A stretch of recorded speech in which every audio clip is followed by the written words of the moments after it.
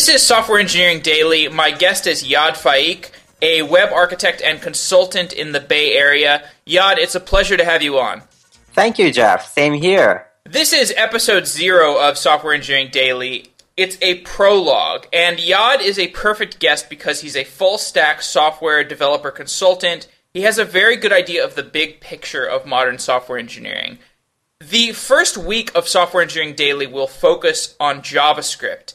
Yad is here to give us a context of the past and the present and the future of the web with an eye to how JavaScript fits in. So let's start by talking about web frameworks. History is dominated by monolithic frameworks like Ruby on Rails, Python on Django, and Spring with Java. The future looks more agnostic. Developers can patch together several light frameworks using JSON APIs developed on technologies like Express.js. Yad, where are we going with frameworks? That's a very good question. And just to recap on overall, the whole, for the past, I would say, even 10 years, not even just 5 years, the whole idea of building monolithic apps just, was the theme. When Spring was authored, it came out somewhere around 2002. Just the idea of having a group of technologies together and having an MVC and all the other tools together, it was kind of majestic for any web developer. But then, due to the necessity of demand, of the way the business works, and of the other technologies evolving, the other frameworks came to be used more than Spring and more than the other existing solutions. And then, Ruby on Rails, if it's Django, there's quite a few other number kind of MVCs kicking in. But, just seeing how JavaScript could actually change the way we are building products is just amazing. So I'm not, when I say this, I'm not kind of being biased because I think I've mentioned this before quite a few times. When you sit down with someone and they ask you, it's like, all right, I need to build this product. What do you think I should be using? So you have to be the least biased when you actually tell them how to build a product. So kind of to answer that question, JavaScript have kind of evolved not just regarding the programming language. So you see that there is CoffeeScript for JavaScript. I mean, that's just the way that you write the language. So that's like an evolution right there, because if you actually think about it, if you were about to write this whole code base in JavaScript, it would be sometimes it would be nightmare, because it has like the C syntax style, all these curly braces. So regarding the syntax, it just has improved. Regarding the technology, going back to the idea of monolithic apps are so hard at some point to do anything with them. To test it, to scale it, to build it. There is a bunch of case studies about it. There is, I don't know, like Twitter is one of the best case studies about monolithic apps, not dying, but like just reaching its limits. So with JavaScript, you can build this decoupled system, decoupling your technologies. And at some point, you're going to have all these small microservices that are actually serving the purpose your product is working with. There are several companies, right now, they're literally built on pure microservices. I'm sure there is there is a big component of it, but JavaScript does help really well with that. And with that, it brings us to the whole topic of all right, what I need to do. There is literally 120 JavaScript frameworks. And it's not just a framework, by the way. You have to choose between the framework, you have to choose between templating system, and the database, and there's just a whole long list of, it's almost a dogma that comes after that. How big is the switching cost? If I choose the wrong JavaScript architecture and I want to change my templating technology, for example, if I want to go from Backbone to React.js, how big is the switching cost? Right. So that's actually really kind of a smart question, because a lot of people just I'm just going to decide to switch it. It really depends on the framework that you use. So you brought up two examples of Backbone and React.js. So the way that React.js is working now, it literally builds components on top of whatever you have. So React.js can come to exist in your current solution while you're using a bunch of other frameworks. And, this kind of brings up in the whole essence, like how these frameworks come to exist. So React.js kind of was born and came out from Facebook. And the way that they're using it is every now and then they're like, all right, we're going to turn this big component here into React.js. And it's, hopefully, and which it is, it's not going to affect our current templating system.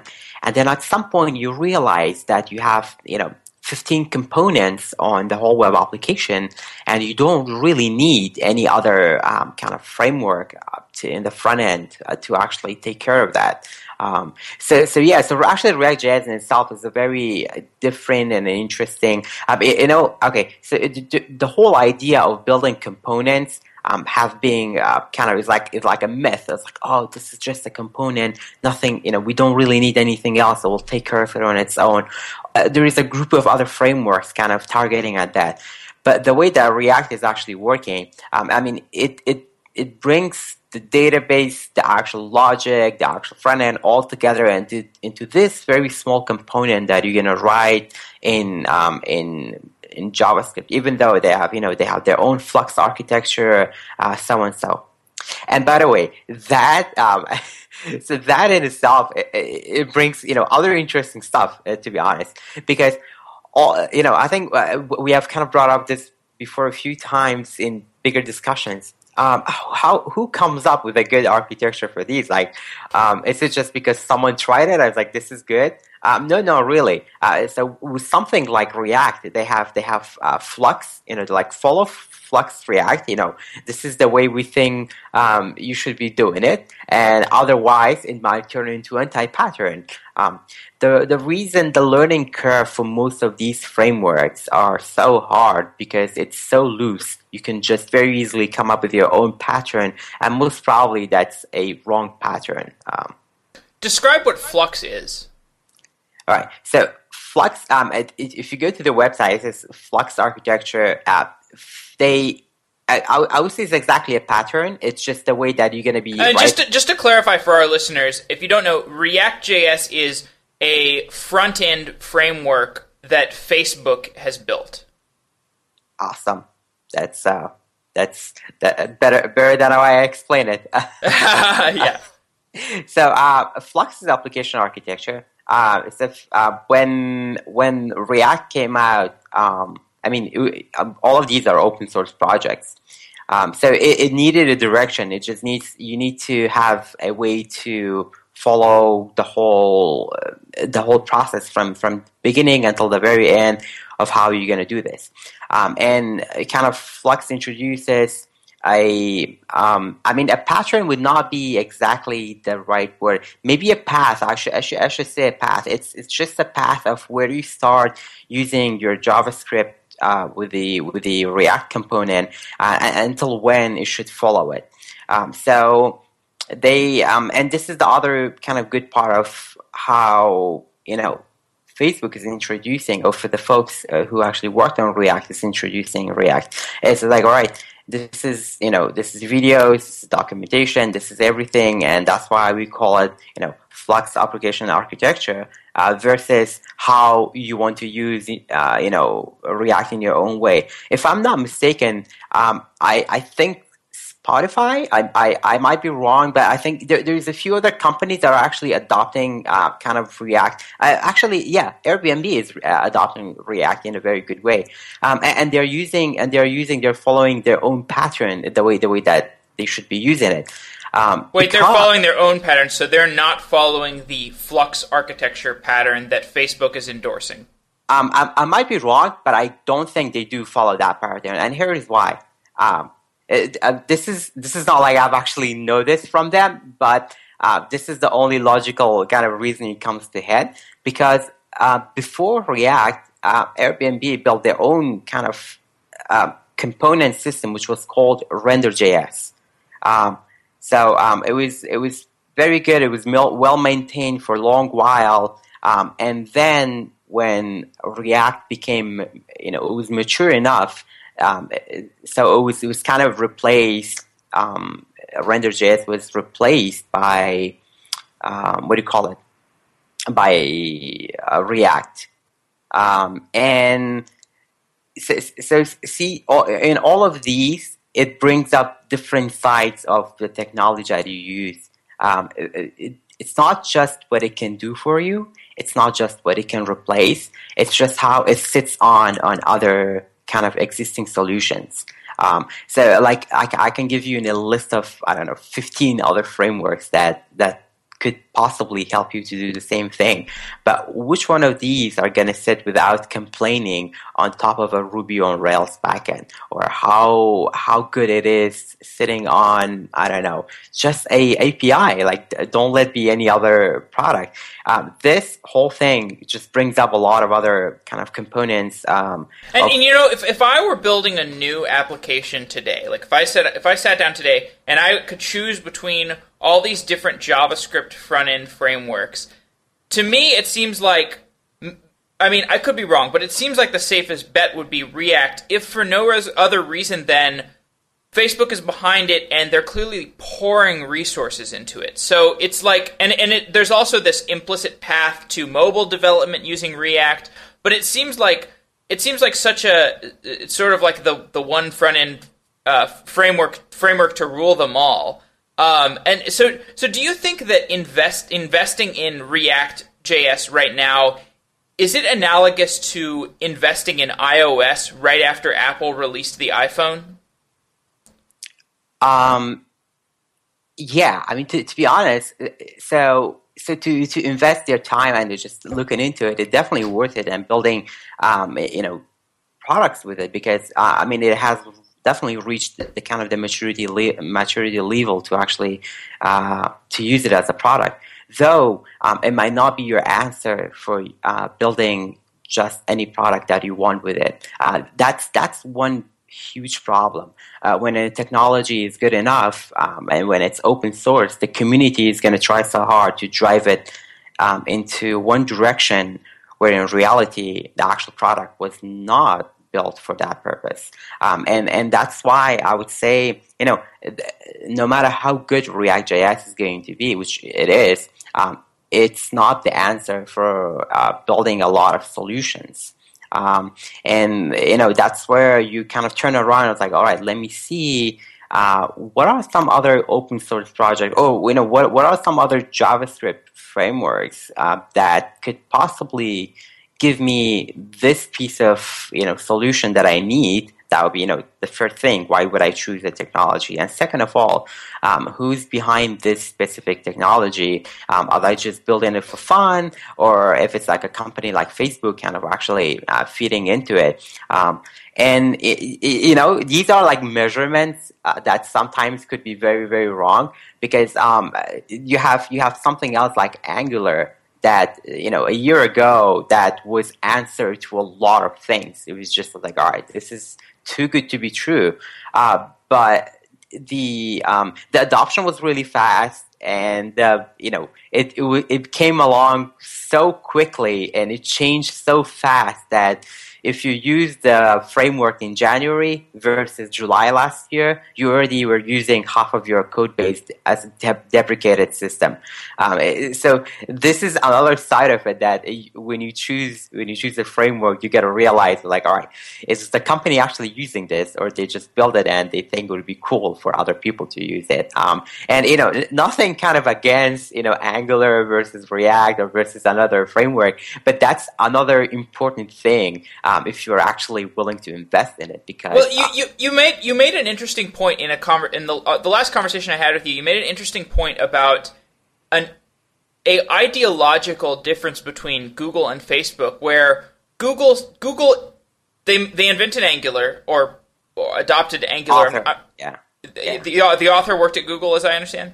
Yes, so the author, they were actually working on, I believe, Google Analytics. So they that was like one huge part. He authored the framework, and they helped him along then to kind of adopt it. Right, and so, but Google didn't have a company-wide edict that said all right, everybody has to use Angular. At least if I recall our conversation correctly. But at Facebook, it's a little more like, okay, company wide, we're trying to push this front end framework, which I guess has some back end ideology with it as well, and we want the whole company to be using it as broadly as possible. And maybe I'm wrong, but it seems like there has been a sea change from people being excited about Angular and Angular directives to people being excited about React and React components. And it seems like maybe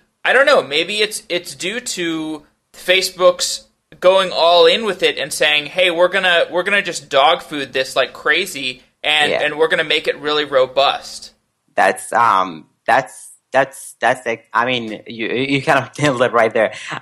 That's one big part of it. I mean, and the thing is, it's not exactly having to do compare the two company and how they're doing things. It's just how their product works. I mean, with Google, you have 100 other products running. They have, I don't know, they have like a dozen of other languages and scripting languages they need to manage, and the whole company. But with Facebook, they're more driven towards one goal. They're like, how am I going to make what I have available onto all these other existing solutions, and how am I going to get there in the most feasible way? So they, the framework is just not going to be serving the web. It's going to be serving, many other sites of the actual, web where it could be exposed to. So if I can use it on a tablet, why not making my, the framework I'm working on to be good enough to be somehow reused there?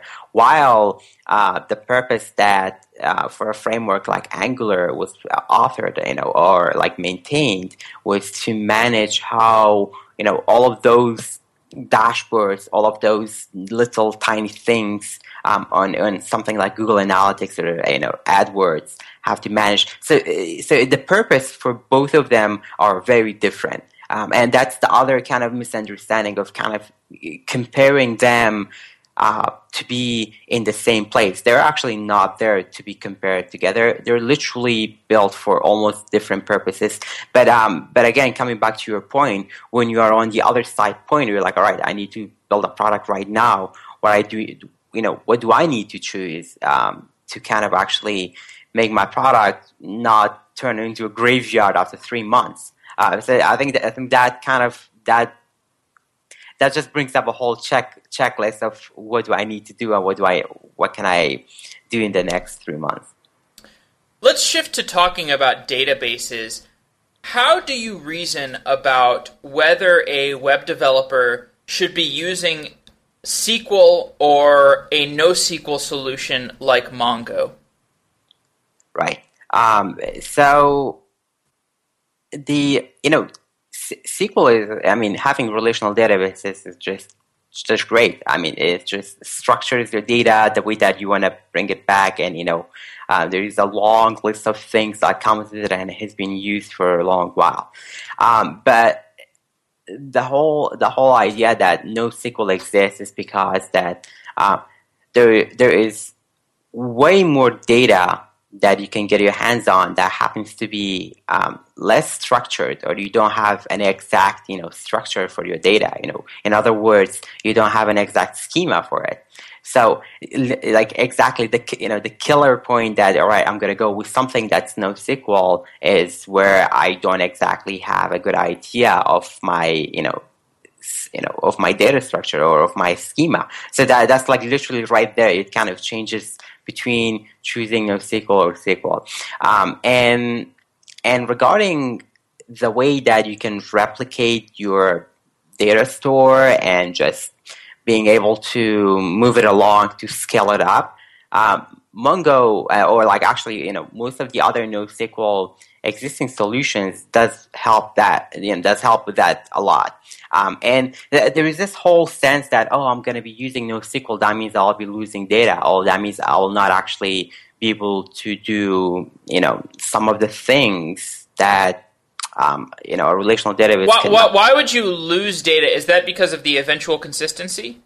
Um, no, it's just because of the solutions exist. Some of them are not actually built to have 7 terabytes of data to be clustered into a bunch of instances. It's just it has not been thought to be built like that. Some of them are like that. I'm not saying that there are not solutions that cannot store a huge amount of data. There are, but when it comes to massive amount of data, it's just like, all right, I need to have more persistency towards it. And again, this kind of brings up a whole kind of debate. It's like, does that mean that NoSQL is not persistent? No, it is persistent, but there is very different kind of persistency we're talking about here. And it kind of the other thing that it kind of brings a limitation to using a NoSQL database is writing the very complicated queries to retrieve back your data. The good thing is about relational databases, you can very easily, not easily, definitely easier than the way that you work with than NoSQL. With relational databases, you can write a query and you bring back your information, and you do a lot of things with it. While if you have a solution like Mongo or like the other NoSQL existing ones, you either need to have a ORM or like something on top of it to write an actual script to write a complicated query, or you're limited to some of the existing formats that you can write a query. So it's just like you've fallen into this whole pattern that this is a framework and you can work only inside the framework, nothing out of it. While on the other side with a relational database, you have access to unlimited amount of way to leverage the data that you have. So I'm not. Maybe you'll have a good answer to this. Maybe you won't. But so you and I met on Quora, and Quora is this social network designed by the first CTO of Facebook. Right. And I love the site not only because it's useful, but the engineering behind the site is bulletproof, and it's really interesting to see how the product evolves because the CEO, Adam D'Angelo, understands software architecture so thoroughly.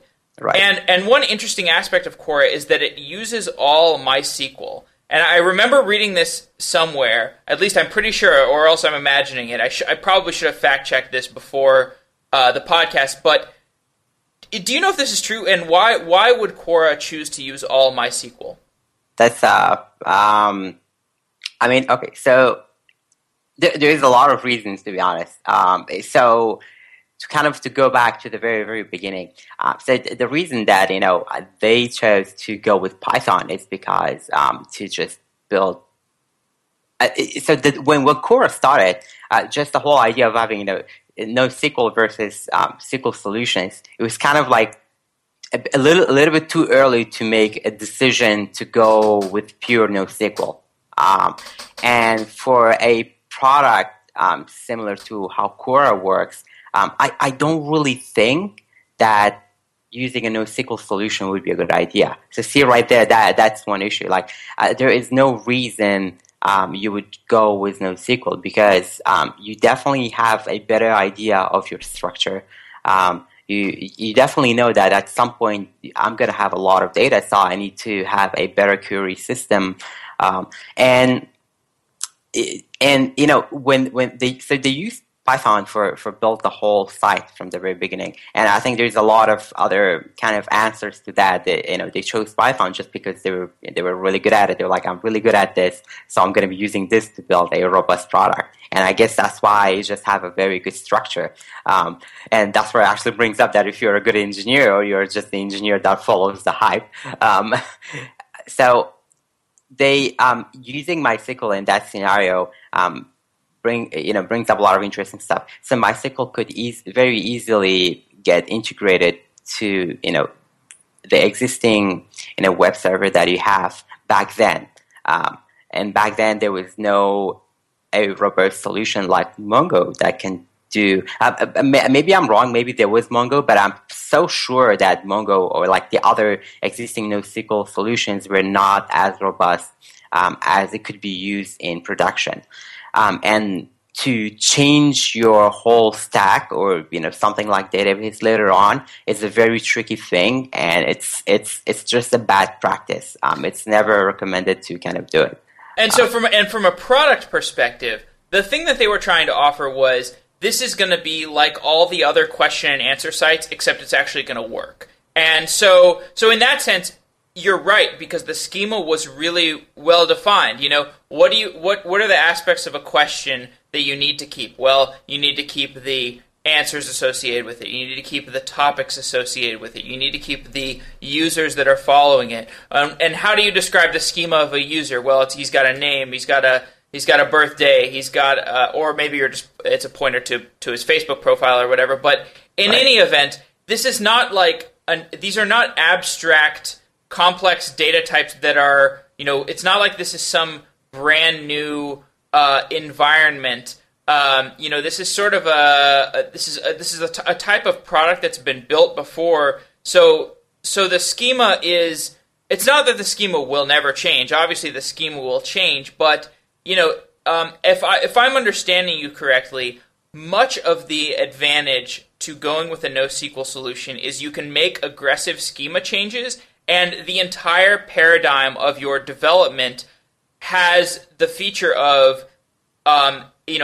whenever I load this NoSQL document, this JSON document, if it doesn't have a field that I have added in the more recently, like if the schema, if I get a document that's kind of old and doesn't have the same schema as what I'm used to, that's okay. Yeah, exactly. That's exactly the answer. Otherwise, you have to do data migration every now and then.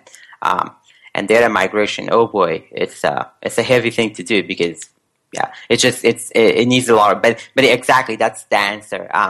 If you're not using NoSQL and if you're doing that kind of importing data, or if you're doing aggressive change, the answer to that on a relational database is just do migration, and when I say migration, I literally, right now with something with Ruby on Rails, migration means something else, but data migration back then, I guess, was literally dumping the data into somewhere and coming up with a new schema and importing the database back in, which is, it's a heavy thing to do. It's not just like a weekly kind of technical debt that you decide to do. So yeah, exactly. That's and so speaking of types of migrations, let's talk about a different type of migration.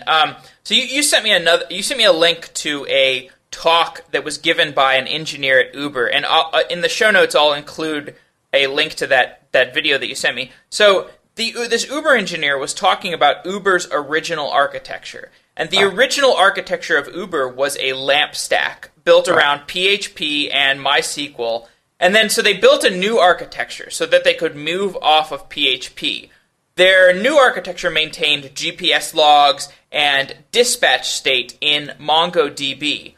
But Uber also kept a persistent MySQL store for business logic. Even after they made this migration to having some Mongo. And so the engineer did not say what was in this, quote, business logic database. But the reason that they have this polyglot persistence was because the MySQL database was left over from the LAMP architecture. And it didn't actually make much of a difference if this business logic database was in MySQL or if it was in Mongo. And so the engineer giving the talk expressed that they could have moved the MySQL database to Mongo. It wouldn't have been a big deal, but they already had some logic in place that dealt with the MySQL database. So maybe to put a finer point on the previous conversation that we just had about Quora, could you explain some reasons why Uber may have been ambivalent about whether this business logic data was in MySQL or NoSQL? Like, when are the times where it just doesn't really matter? That's a good question.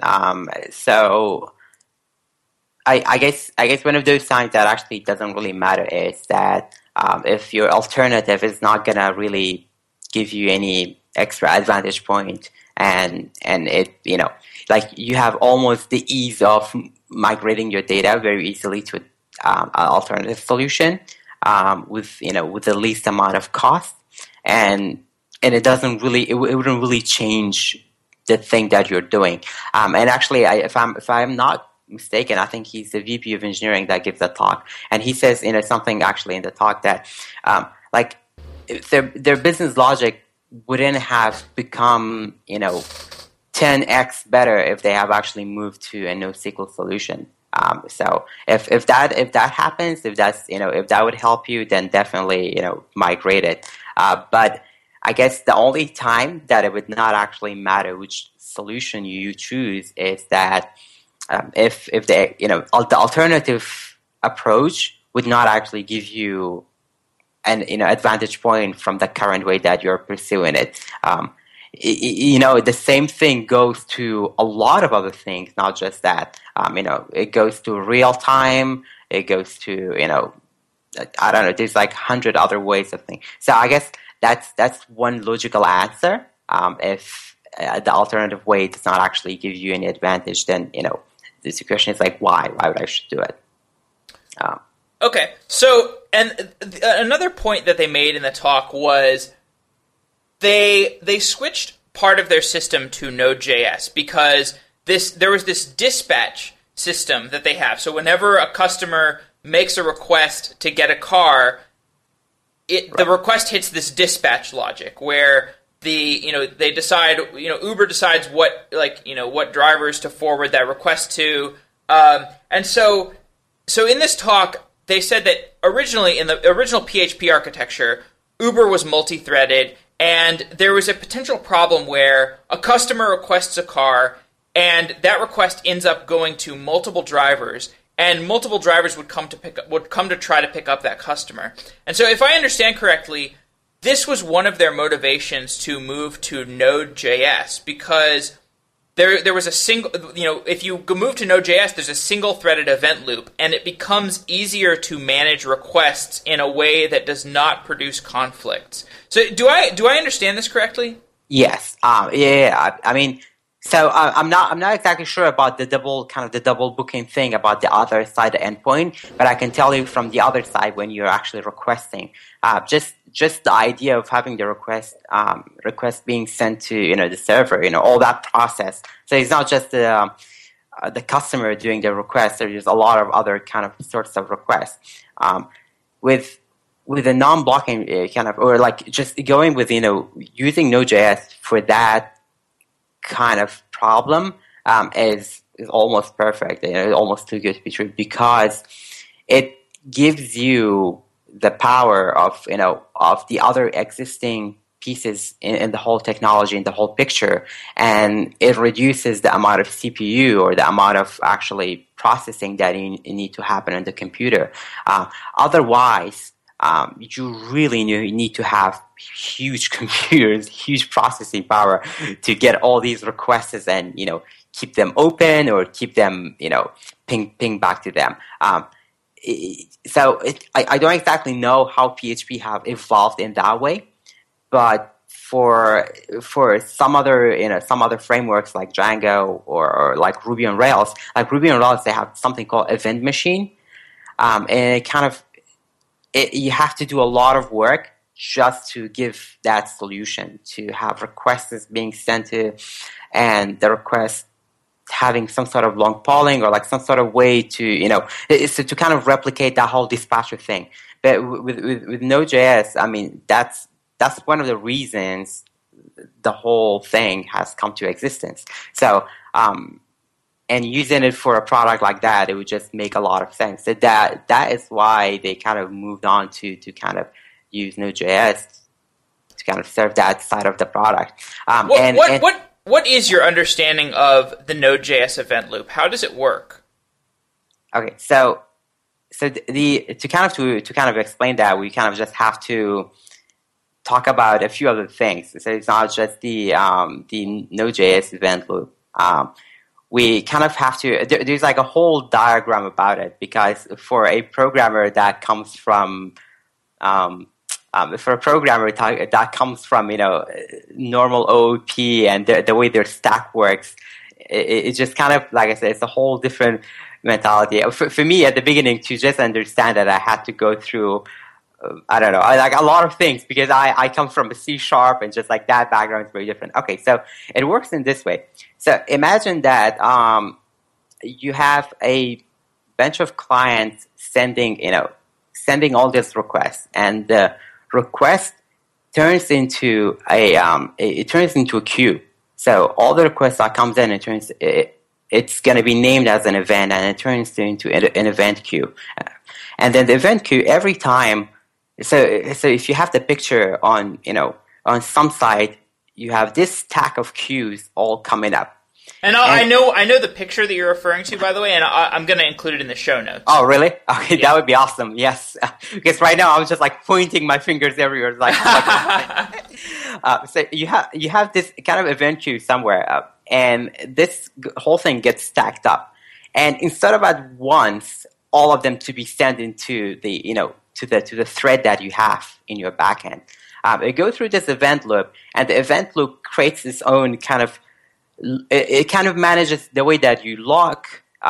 You kind of open up the log. You do, a lot of other things. It kind of manages that for you. So the event loop will eventually take each event and send it to the rest of the processing side that you have. Whatever the if I'm not mistaken, the terminology is like thread pool. So it sends it to the thread pool, and in the thread pool you have all these other existing pieces that is just waiting for the request to come in. So technically the event loop just takes a whole kind of layer, or actually I would say a bunch of layers all together, and it manages that for you. And for you as a web developer or as a developer, you don't really need to understand that part. And I think it's a good way to. I don't want to be speaking for a lot of people, but I would say engineers, it would be so hard to manage that on your own, to create your own version of the event loop or something like that would mimic it. But the event loop technically just it manages your requests coming in a very, very nicely manner.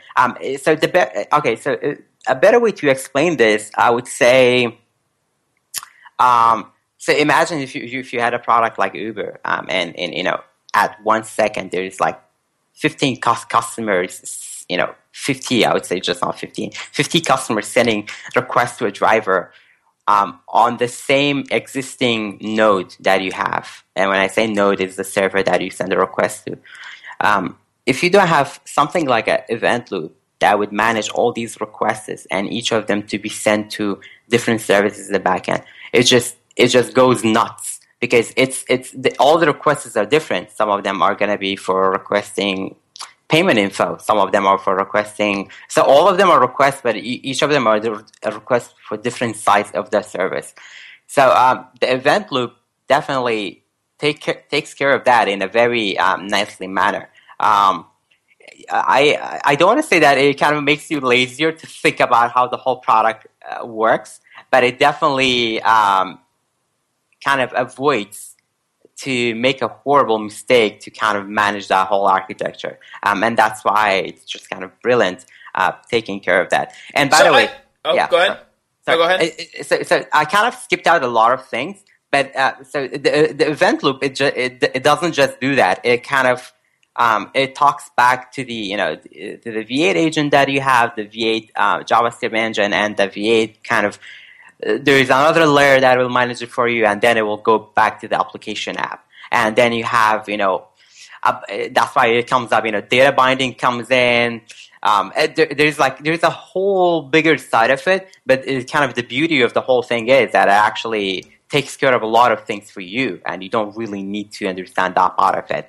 So I think what seems kind of weird about the event loop, especially, you said you come from a C# world, I come from a Java world. What seems weird to me is the event loop seems like this single point of serialization where you've got all these requests coming in, and it seems like you could just have this huge backlog of requests that develops where the event loop can't process requests fast enough to keep it up, and it seems like this bottleneck, this single point of failure. That's yeah. So is that accurate, or what? Like, what am I misunderstanding about the situation? No, that's so that's actually correct, and it brings up so it solves a problem. Like, it does solve a problem. Like, instead of having all your requests wait, and having all of them pinging you at the same time, and your threads just it spawns 100 threads. Instead of doing that, it actually does take care of it. But at the same time, you have this thing, I think they're referred to as callback from hell. I think there's something like that. You're going to have all these callbacks, just like a massive... And then the callbacks get queued in the back of the event queue, right? Yeah, because they're, in return, is in the same way, you have another queue to be sent back out, because this whole thing is a single thread, and the single thread kind of manages to send back all the requests. And if you're someone like an engineer to sit down, like, all right, I'm going to think about how am I going to create a to-do list. I think to-do list is like 101 for all these products to use it. Your callback is pretty much a checkpoint and a data information. But if you're building a bigger product, if you're building something in architecture like Uber, the callbacks are going to be massive. You're going to have all these callbacks for different things. That is why when you enforce too much into technology, it just becomes anti-pattern. You're just actually using it for the wrong reason. So using Node.js is pretty good for that first part we talked about. But when you reach a level of that scale, it's just a bad idea to go with it, because it's not just the callbacks. There is a lot of other things, by the way. There's going to be a lot of performance issues. There's just like a long list of those. So this seems like a good opportunity to jump into the microservices discussion, because as I understand, the way that you design a microservices architecture on these on Node.js. Node.js microservices is you've got like let's say for Uber's purposes, maybe they've got a couple instances of the same type of Node.js application that basically just routes requests. Like, maybe you've got requests coming into the Node.js routing event loop, and that event loop if you get a request for payments, you go over to this other microservice. If you get a request to dispatch a cab, you go over here to this other microservice. And on each of these microservices, you have another Node.js single-threaded event loop. So, is that an accurate picture of microservices on Node? So actually, microservices is an answer to a lot of questions. Like, I love the idea that you can do that. But I would say so in here, this is kind of a bigger this is a higher level than actual including the kind of Node.js event loop. This is a point where you actually can totally replace Node.js by another technology to become a microservice to take care of that for you. There is 100 other practices for microservices, but the good thing about the microservice is that at some point, Node.js or the event loop just doesn't answer your question. You're going to decide to use a different framework, a different backend to take care of that for you. There are still things that Ruby on Rails does it really well. At some point, you might actually decide to take care of one of your APIs to have Ruby on Rails to do for you, or whatever. So right now, Erlang, they have some web framework. I think it's called Cowboy, and it does a lot of things actually really well. You can have one of the bigger components of your microservice to have something like Erlang to take care of it for you. And the way that the process gets routed is just based on request. You have one big application, or I would say just one routing application, where it will literally be routing the requests to different services. Right. Okay. So the initial explanation that I gave of microservices is sort of like, yeah, sure, you could do it that way, but it's like that's taking Node.js as a hammer and seeing everything as a nail. That's an interesting analogy.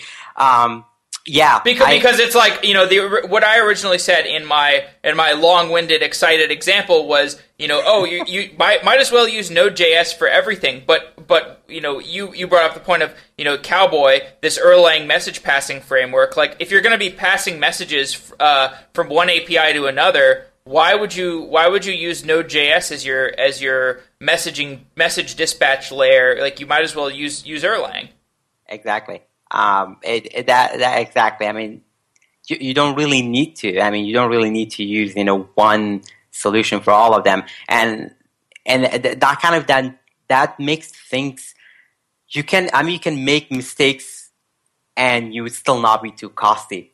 Because if you think about it, if you actually chose the wrong way to manage your routing, or you chose the wrong technology to do one of your microservices, you still have not caused like this huge mess. So you're just you made one wrong decision, and they're gonna go back and change the microservice, and that's why I would say it helps a lot turning your whole architecture into a group of microservices. Sorry, go ahead. Yeah, and the whole thing about microservices is not just on the framework level, because having multi-tenant applications is another whole kind of cluster mess on the other side of it. When you go with the microservices, you kind of somehow mitigate that risk of taking care of multi-tenancy, or like actually having each service relate to their own databases as well. So there's a few other things that comes with it as well. Yeah, and so I should have brought this up at the beginning of the jump into discussion about microservices, but how, particularly for our listeners who don't know, what is your definition of a microservice? Right. So a microservice is technically a web service that can manage on its own, but at the same time, it doesn't serve as a standalone application. So if it actually became a standalone application, then you are not doing a microservice. A microservice, to my understanding, the way that I am doing it right now is a service that can function only for one purpose towards a bigger solution, and that way it just becomes lightweight.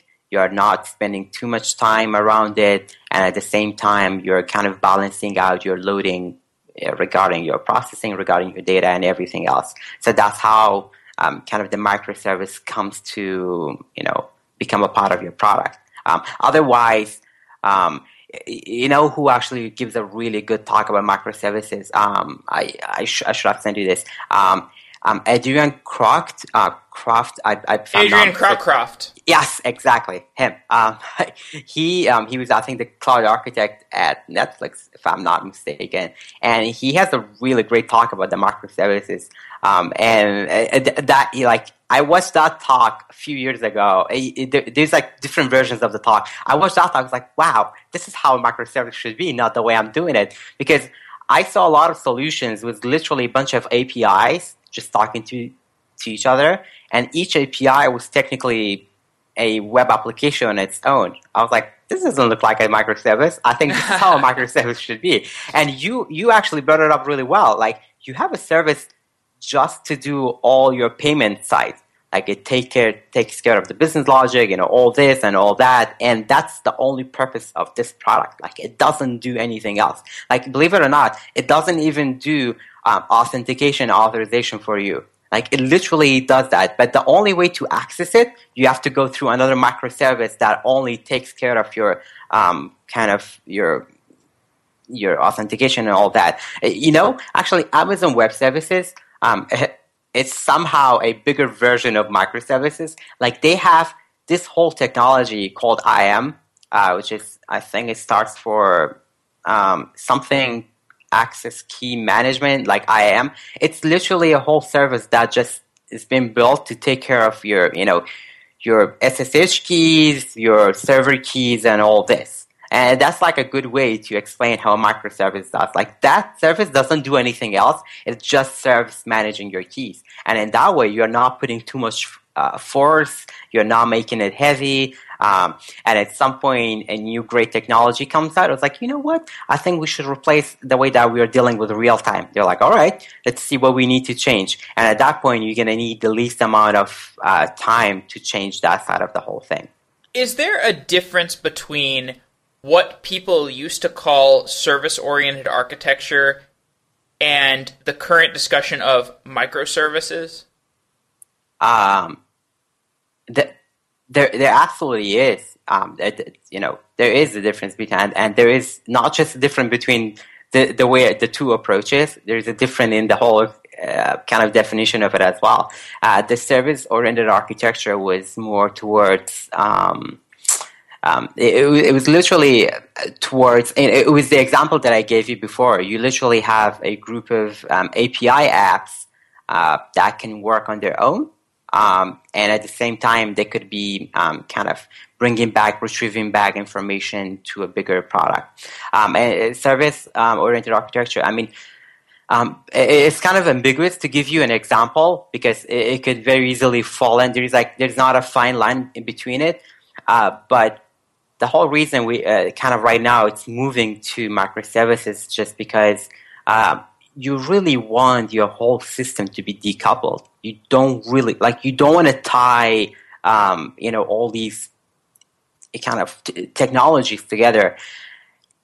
And the microservice is literally a microservice. And if we make a table, literally, if we do make a table on the service-oriented architecture, you have all these existing solutions, and each of them is going to be working as their own product. On the other side of the table, when we have microservices, all of them together can be working as just one of the ones on the other side of the table. Like the payment system could literally be broken down into a bunch of microservices.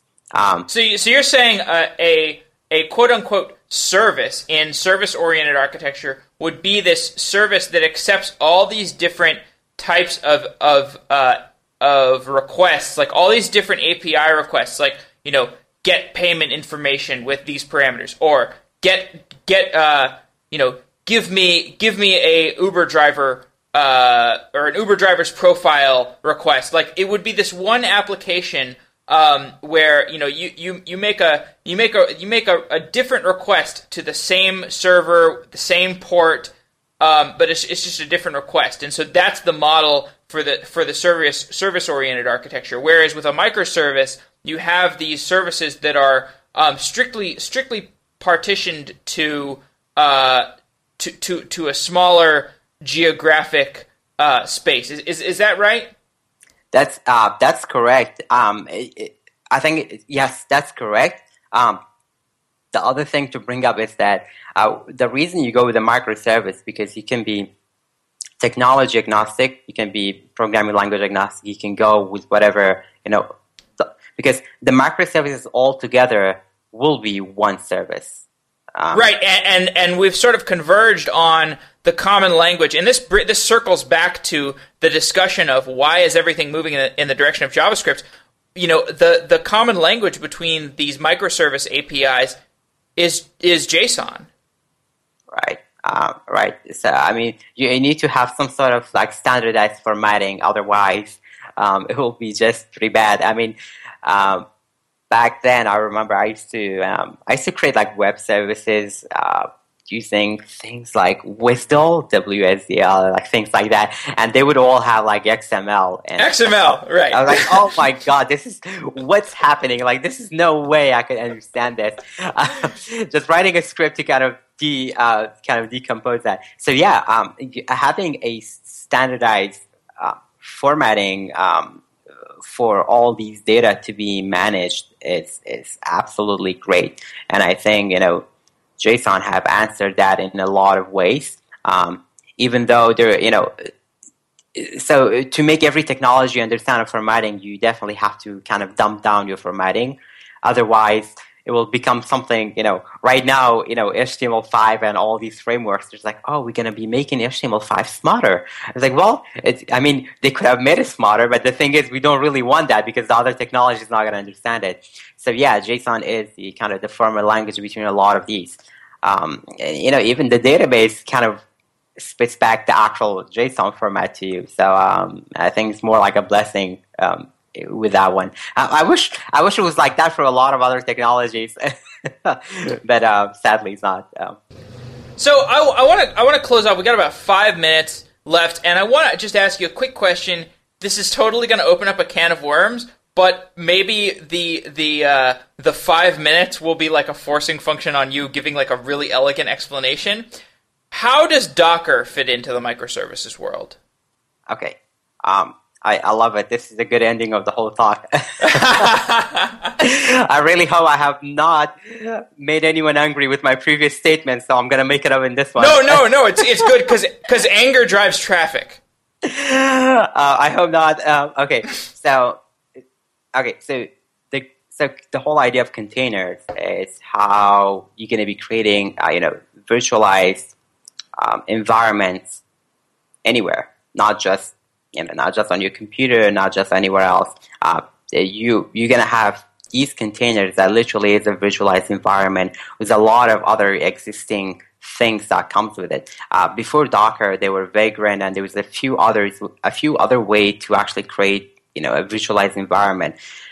But the great thing about Docker is that it's not just a visualization. It offers a lot of other endpoints, a lot of other ways just to deliver, just to move your kind of containers to other places. So I would say Docker is literally a very elegant way to take care of your kind of visualized environments and move it around. With Vagrant, having Vagrant, like some of the other visualized way, you have to do a lot of installation, a lot of other setups. With Docker, you create a Docker container and you go in there. It's almost a Unix system on its own, and you can pretty much put that Docker container almost everywhere else. And the cool thing is that it has built in a way that could very easily be migrated into and out to the whole thing. While the other existing solutions was not exactly serving in that way, and it was not exactly making use of the virtualization in a very in a very nicely manner. And the thing is, it's like you can cram more Docker microservices onto a single server than you could do with Vagrant or just with straight up virtualization. Yes. So that was a really good point you brought up, because Docker actually it's like virtual environment. It's not actually a virtual machine. So like it offers the virtual environment for you, where you can do you can do a limitless things with it, right? But the thing is, there is, because Docker is new, there's always limitations to it as well. It doesn't work on every kind of operating system. It doesn't. I don't know. There's like a lot of things, but the Docker serves like this.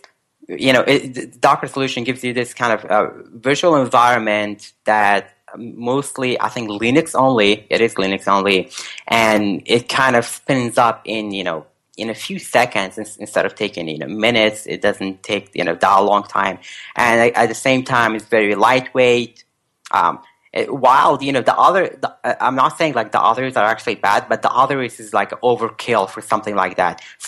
So what you just said, Docker could just take only one microservice and spin it up somewhere else, and I think. And the learning curve as well. Like for me, I literally I learned Docker about I think a week. 1 week we had to when I was working at my previous job, we were building a video streaming service. I was like, what could help us make all these things and replicate it 20 times. And literally, I was Googling. It was like, oh, wait, what is this? What is this Docker thing? And it serves really well, like I said, just to make sure that convert that, because those two are very different things, having a virtual machine versus an environment.